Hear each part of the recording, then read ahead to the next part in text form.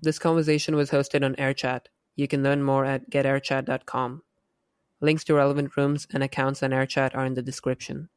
In this episode, Naval, Ravikant, Brett Hall, Keith, and I talk about knowledge, constraints helping and hampering progress, the free market being a truth-seeking mechanism, wealth and the repertoire of possible transformations, free will, consciousness, and more. Hope you enjoy. All knowledge is made up of explanations that solve problems. Moral knowledge cannot be derived from the senses, but so can scientific knowledge. That doesn't mean knowledge in both senses does not exist. Science and morality are both based not on empiricism, the misconception that we derive all our knowledge from sensory experience, but on reason. All knowledge is conjectural. There is no ultimate basis for any kind of knowledge. And so it follows, as the physicist and philosopher David Deutsch said in episode 22 of Sam Harris's Making Sense podcast, that protecting the means of improving knowledge is more important than any particular piece of knowledge.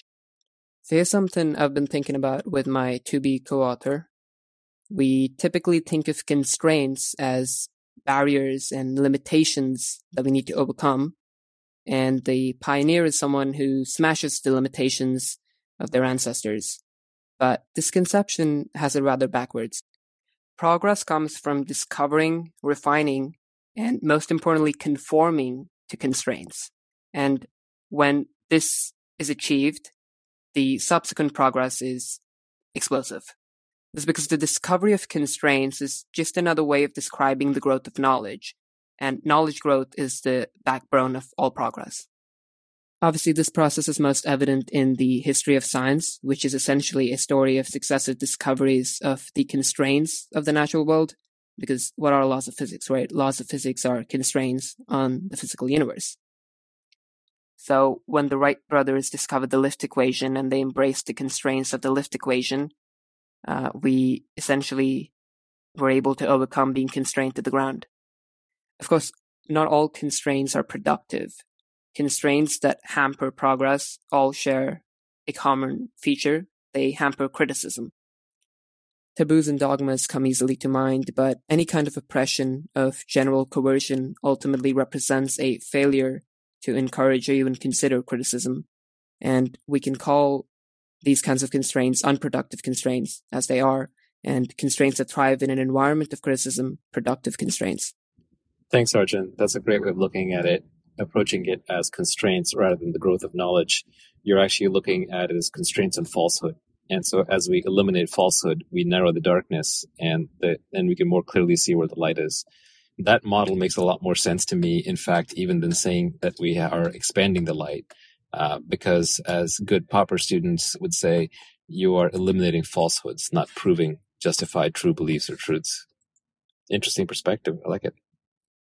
Yeah, I would say that discovering constraints is the same thing as the growth of knowledge. We're not proving anything, but we're eliminating falsehoods, and this adds to our repertoire of knowledge. Imagine you're in an unlit room which is littered with heavy furniture that is invisible in the darkness. An accurate map of all these obstacles would allow for the greatest transit times for you. You'll be able to move around in the room if you know where the obstacles are. And so knowledge of these constraints potentiates progress. I love the analogy, and of course the constraints resistance development makes a lot of sense. However, I think I have to throw in there that a lot of really big innovations, they're completely orthogonal to, like, in the sense that it has nothing to do with it. So there's some constraints of like better, but then there's also step changes in technology that make all constraints irrelevant. So I would add that in there as another pretty significant path as to how knowledge proceeds or it grows. Thanks, Keith. So that path of step changes that you mentioned, a lot of big innovations happen from, which I'd love for you to describe further. I wouldn't say they make all constraints irrelevant. Sure, those innovations may be out of the ballpark and there's no refining of prior constraints there. But, these innovations step in an unknown territory. But then there's a new constraint that we discover, and not proved knowledge, but a constraint. And that adds to a leap in our knowledge of constraints. And that I wouldn't say they make constraints. I wouldn't say they make constraints irrelevant. Yeah, I more pointed it out as complementary. Like, I think constraints is actually the best way to look at a lot of the progress that happens. I just know there are some things that have just complete, like classic example would be Ford said that if he asked people what he should build, they would have said a faster horse. When he invented the car, and things like the combustion engine and the petroleum economy, fertilizer, antibiotics, those sorts of like completely kind of out of nowhere. But I think the constraints built up to that. I think you build up like sort of an amount of resistance energy, and then that causes you to eventually just leap over the fence entirely. Okay, so let's have a look at what you said earlier, Arjun. You said progress comes from conforming to constraints. Conforming. This almost makes it sound like we're coerced into meeting those constraints. But as you hint at, and this is something physicists make a big deal about, constraints are just what the physical laws are about. The laws of physics are defined more by what they rule out than what they permit. What they permit is always a literally infinite array of possibilities. But it's what is ruled out that teaches us something new about reality. So here's a controversial take. It's not, in truth, a problem that these constraints exist. For example, we cannot travel faster than the speed of light. Okay, that seems like a constraint that's a problem. Here's something you can't do. You can't go faster than the speed of light. But the laws of physics impose this constraint from relativity about moving through space faster than light. But in fact, this is no problem for getting anywhere at all in the universe, however quickly you like. Strange as that sounds. Relativity means that you can get anywhere in your frame of reference arbitrarily quickly. It doesn't matter that there's this constraint on how fast you can go. So how do we square that circle? How can we both say there's a constraint on how fast you can go, but simultaneously you can get anywhere in the universe you like as fast as you want? Aren't these two things strictly in contradiction to one another? Well, no, that's the whole point of relativity. Light speed limits do not affect how fast you can get somewhere. A problem for you might be that if you do travel to the other side of the galaxy at very, very close to the speed of light and then come back, you'll arrive home to find everyone and everything you know and love on Earth is long gone because in their frame of reference, hundreds of thousands of years have passed on Earth. Assuming, you traveled 0.1% shy of the speed of light or something. But of course, in your frame of reference, you get to the other side of the galaxy and back however quickly you like, or almost as quickly as you like. The laws of physics say you cannot travel beyond the speed of light, but in your frame, due to time dilation, length contraction, relativistic effects, in other words, how long something takes according to you when moving is different to those not moving and left behind on Earth. The problem then is, can you deal with being a time traveler into the future who can never return to the time they left? There's also, of course, a problem about how to accelerate to near the speed of light and what kind of energy that would take. Perhaps in the future we can manipulate the Higgs field and move matter around like photons by decoupling the Higgs mechanism from the particles making up our bodies. I don't know, entirely speculative. So anyways, constraints on physical reality aren't this thing like, an unfair law, which if only it were different, life would be better. No, they're just telling you something. These constraints, these physical constraints are telling you something about how physical reality is. They tell you how you can make rapid progress by, telling you you're wasting your time developing a grand theory of how life can proliferate in the universe on the assumption it can spread throughout that universe arbitrarily quickly. But it can't. It's limited to a finite speed of propagation imposed by physical laws. So whatever the case, it's not that we maximize progress by conforming to constraints. After all, we cannot do otherwise. We necessarily work within the constraints imposed by physical reality. We have no choice in the matter.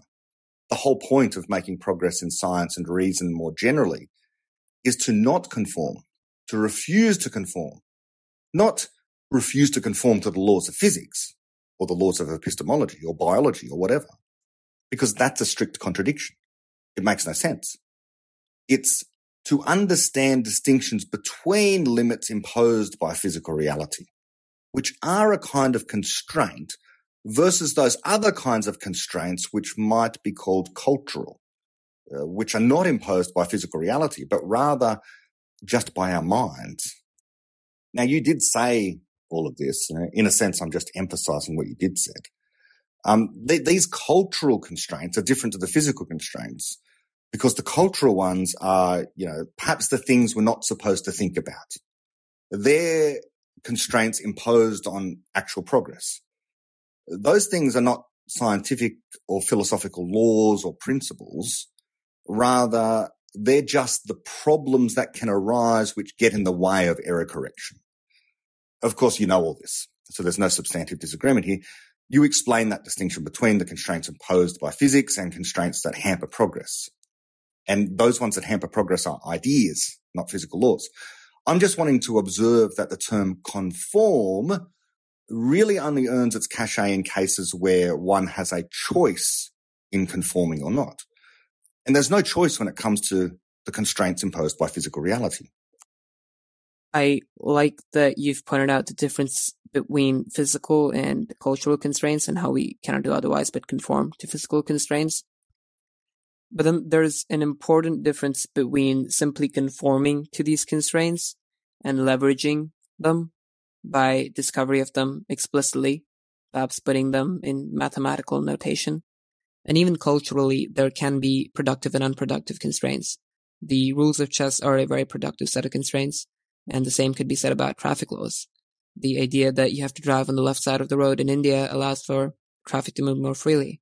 And of course, we can choose to not conform to these constraints, unlike physical laws. And cultural constraints represent knowledge too. Gender norms can help men and women engage in productive relationships for leveraging their differences to further each other's ends. But gender roles may include many mistaken constraints, such as ideas that, husbands should dictate their wives' affairs. And some cultures have done better than others at removing bad ideas and preserving and expanding good ones. Arjun, it's interesting and useful to build a taxonomy of constraints and examples of good and bad ones on both sides. I do, however, agree with Brett that perhaps you should consider calling it something other than constraints. Constraints has such a negative connotation that you're going to be swimming upstream, always trying to undo that connotation. So I really do suggest thinking that one through. We can lament that people should be more intelligent and not use the word constraints in a negative way all the time, or to be able to look past the other connotation. But the reality is that human brains are also, in some sense, like language learning models, always trying to autocomplete and are using simple heuristics. And as long as the word constraint lives in a part of the brain where it's tagged as negative, you're just creating unnecessary work for yourself. Although I have to admit, I'm just a critic here. I can't think of a better word yet offhand either. I have a thesis that any system that doesn't get its feedback from free markets or from nature eventually gets corrupted, because free markets and nature are both truth-seeking mechanisms or truth-embodied mechanisms. And as such, they're going to give you accurate feedback. On the other hand, any feedback that comes from other individuals or from culture is often false. And so in that sense, it's not just cultural feedback. I would argue that it is cultural feedback that is not filtered through free markets. So if people are telling you, don't do this, that's one thing. But if the markets are voting against you doing something consistently over a period of time, then they're exposing a form of truth to you as well. That's a constraint that you better pay attention to. It's not infallible, of course, and it's not even unchangeable. Markets do change their minds in the face of new data, but there is a level of truth in the constraints that free markets impose through the discipline that they impose that I think is more valid than a cultural constraint, but maybe less valid than a natural physical constraint. In any case, maybe we're splitting hairs, but it's sort of fun to think about. As an aside, your speed of light example was really fascinating, Brett. I always did make the mistake of thinking of it as a constraint upon the traveler. But you're correct. The faster you move through space, the slower you move through time. And therefore, the traveler can just go anywhere as long as they don't mind also being a time traveler into the future. Yes, I agree entirely with that. I might even go a step further and suggest that free market constraints are in fact a fact about physical reality. You can't spontaneously generate wealth. Wealth is generated by creating value. Value is created by constructing an explanation of what works, and that is an objective fact about reality. But like you say, this is splitting hairs, but I'm all in on reason and physics. And so I actually think that the distant future does provide us with something that looks like a physics of knowledge creation. And if we have that, and I think we can, construct a theory already is providing clues to that, we can even have a physics of wealth creation, which would be a special case. What laws objectively in reality permit rapid wealth creation and what hampers it? I don't think those laws are arbitrary, and I think no doubt you would agree with that. I think we're a long way from writing down formally these laws of physics of wealth creation. And even if we could, it's not going to, tell a founder or an investor what to do in specific cases. It would just be a useful way of critiquing approaches other than free market solutions. We already do have arguments that critique that, of course, but people ignore them. I think one day they'll have to ignore actual stated formal laws of physics to argue for socialism and so on. And I want one more thing for Arjun, and I really liked your analogies and explanations, but I want to say these constraints imposed by reality are not obstacles as such, which your heavy furniture in the dark would be, that seems to indicate that they're tending to be hazards, impeding the speed or efficiency with which you can get from A to B. But these constraints they're more like the snakes and ladders in a snakes and ladders game, because some of the constraints, so-called constraints, when found, they're the ladders, and they don't look like regular obstacles at all. They can be the very means by which your progress turns out to be able to occur much faster than your pre-existing theory told you was ever possible. So it's almost like even this word constraint has some philosophical baggage. It can color our understanding of this issue and put it in a kind of negative light. The constraints are just, here's what can't be done. You can't make the most rapid progress in the snakes and ladders game by moving in one step to the end of the board. That's not a permitted move. You can only go as far as the dice roll during any turn says you can. But concluding that therefore it will take X number of dice rolls minimum to win the game will severely overestimate the time that it in fact could take. The reality of the situation actually permits much faster winning than your initial theory about the physics of the game would suggest, without knowing all the other rules or constraints imposed by the game. Namely, a deep understanding of the constraints reveals these so-called obstacles can, in fact, some of them can drastically improve progress and accelerate it. They're the ladders of physical realities. Yes, snakes are also a feature of reality, a constraint or an obstacle, if you like, but not all constraints are like.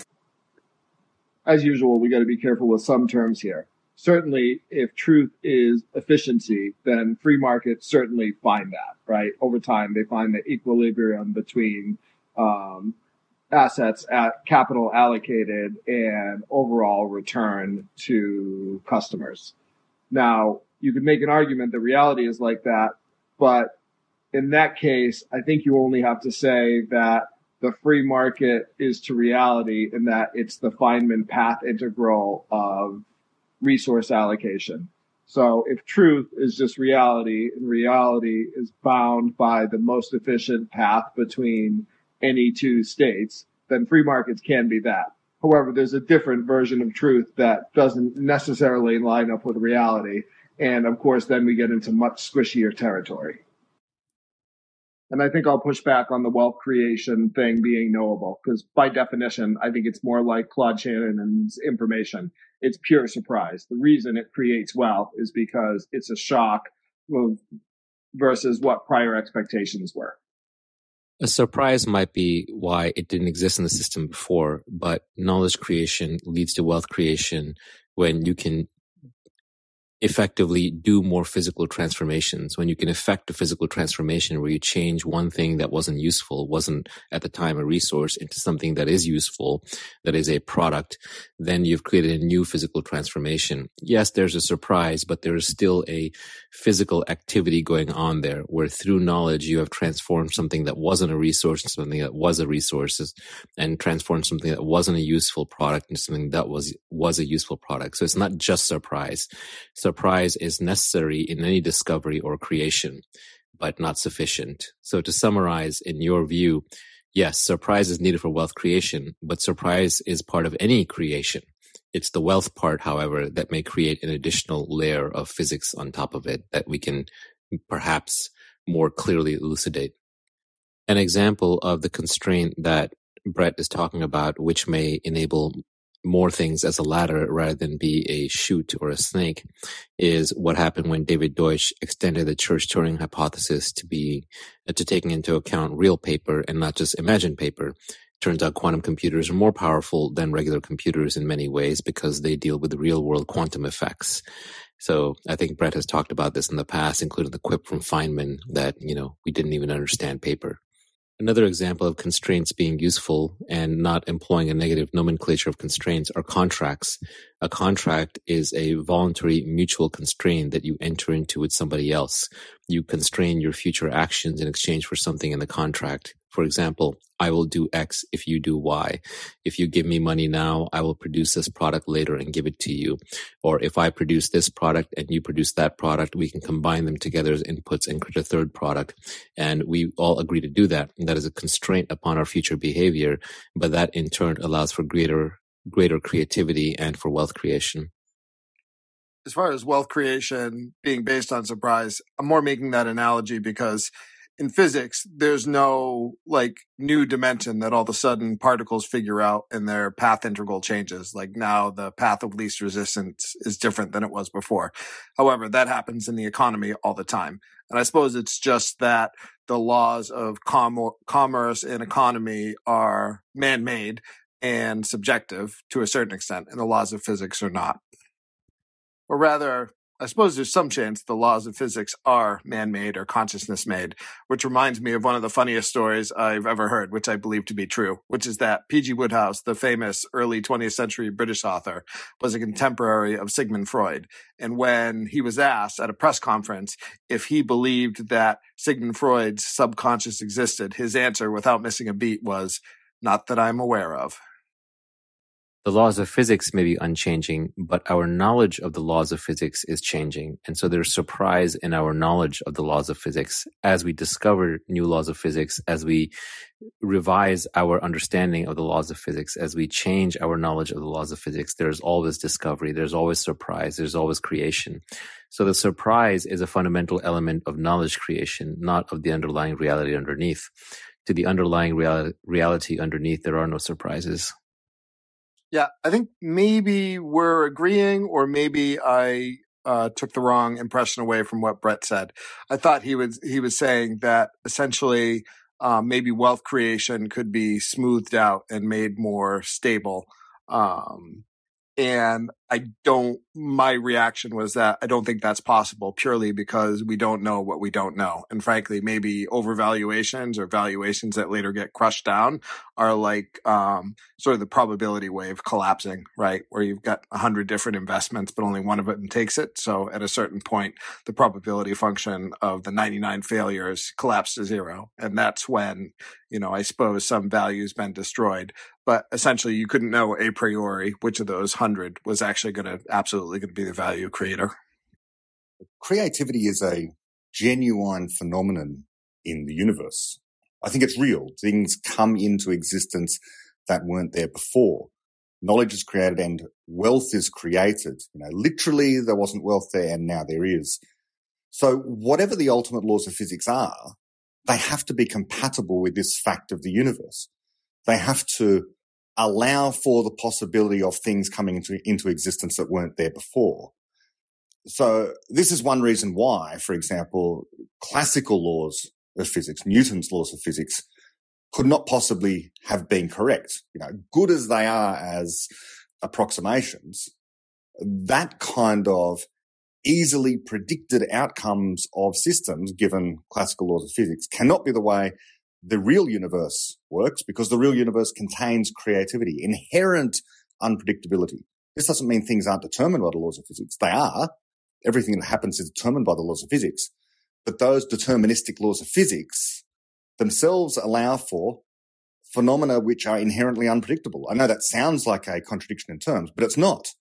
You can be determined to not be predictable, and determined to allow creativity in the universe, determined to produce phenomena that under Newton's laws of physics wouldn't have. So, Brett, this starts now impinging upon the thorny issue of free will. If there are deterministic laws of physics, some people take that to mean that there is no free will. Everything is predetermined. But just because it's determinable does not mean that it can be predicted. And there is still creativity. And so as long as creativity, then perhaps that is what gives us the existence of free will. I know you've done entire podcasts on this, and I confess to not having listened to all of them. But the simple determinism of, it's all particle collisions from the Big Bang till now, therefore we have no free will. That argument never struck me as completely correct. For one thing, I definitely have the illusion of free will. Secondly, I do have to assign agency to other actors so that I can kind of judge them and know how to respond to them and predict their behavior a little bit.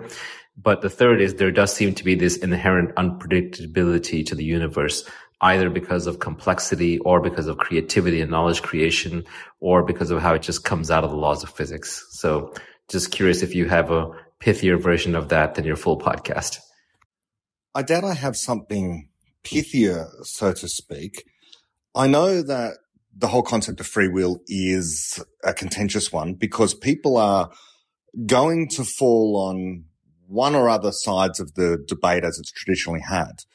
Namely, there are those materialists and scientifically minded types who will just say, look, things are determined by the laws of physics. That's that. It rules out free will. And so if that's the position one takes, that there is no possible state of affairs in a deterministic universe where you can have free will, then free will doesn't exist. Okay, so you rule it out from the get-go.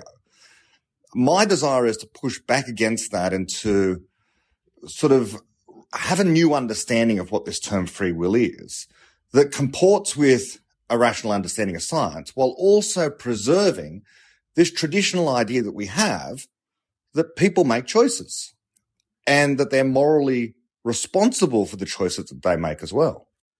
People who deny free will still have a problem. The problem being the same problem that everyone else has, which is that why are human beings so different in this universe? Why are they doing stuff that isn't easily predictable? Why is there nothing in the laws of evolution or the laws of physics that tell us anything about the content of civilization? Why do cities look the way they do? Why do books contain the words they do? Okay, so some of us will say, well, okay, it's creativity. That's a mystery. How do we create stuff? So you can phrase it in that. You can have that framing, and I'm fine with that.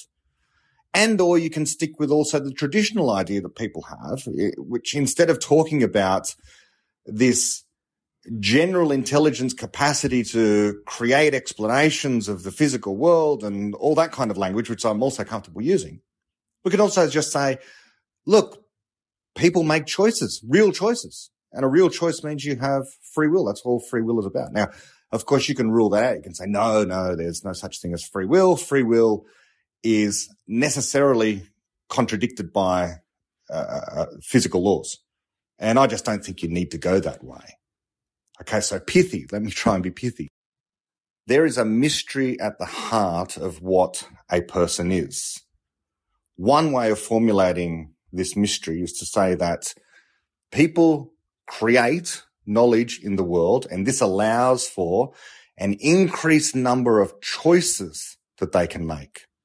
A convenient way of talking about this is to say that human beings, unlike all other entities known in the universe, have something called free will, the capacity to make choices that didn't even exist before the person chose to generate the knowledge that allowed for that choice to be actualized in the world. I liked what the computer scientist Jaron Lanier had to say in an analogous situation. And the analogous situation is there's a mystery to do with time, the nature of time, how we experience time, and consciousness. There are people who deny one or both of these mysteries. But if they do deny one of them, identically one of them, then the mystery crops up in the other place. So if they say, oh, look, consciousness isn't particularly a mystery, then you've got this problem of why it is the present moment in time is different to future times and previous times, because we're not experiencing those. Now, if you deny, on the other hand, that time is in any way mysterious at all, then you've got this problem of why it is that consciousness should be located at a particular time rather than other times. Or if it is, again, we return to that same problem of the present moment seems different to all other moments, but as a matter of physics, there's nothing special about it. So if you deny the problem in one area, like time, then it tends to crop up in another area, consciousness, and vice versa. I would say the analogous thing happens with free will. And people who deny free will just have the problem in all its force and all its glory and all its mystery crop up, but just under a different label. It's just then called, the problem of choice or the problem of creativity. People are making choices. People who deny free will still say things like, look, there's choice in the world. Clearly, there's not only one option, tea or, coffee or whatever drink you happen to have. You only ever make one choice. You have the tea and not the coffee, but that choice still exists in the world. So I've got this problem of why John chooses this one thing over that other thing. And then we invoke things like creativity, which is still a mystery. And I just want to say, well, free will, we can still have free will. We don't have to say that it conflicts with laws of physics or a rational understanding of reality. But my most recent thinking on this is that it's all just part of this one big package of mysteries that is people. Consciousness, creativity, free will are aspects of something deeper, a theory we don't have yet. And when we do have that theory, then we'll come to a deeper understanding of things, is my guess, like creativity, consciousness,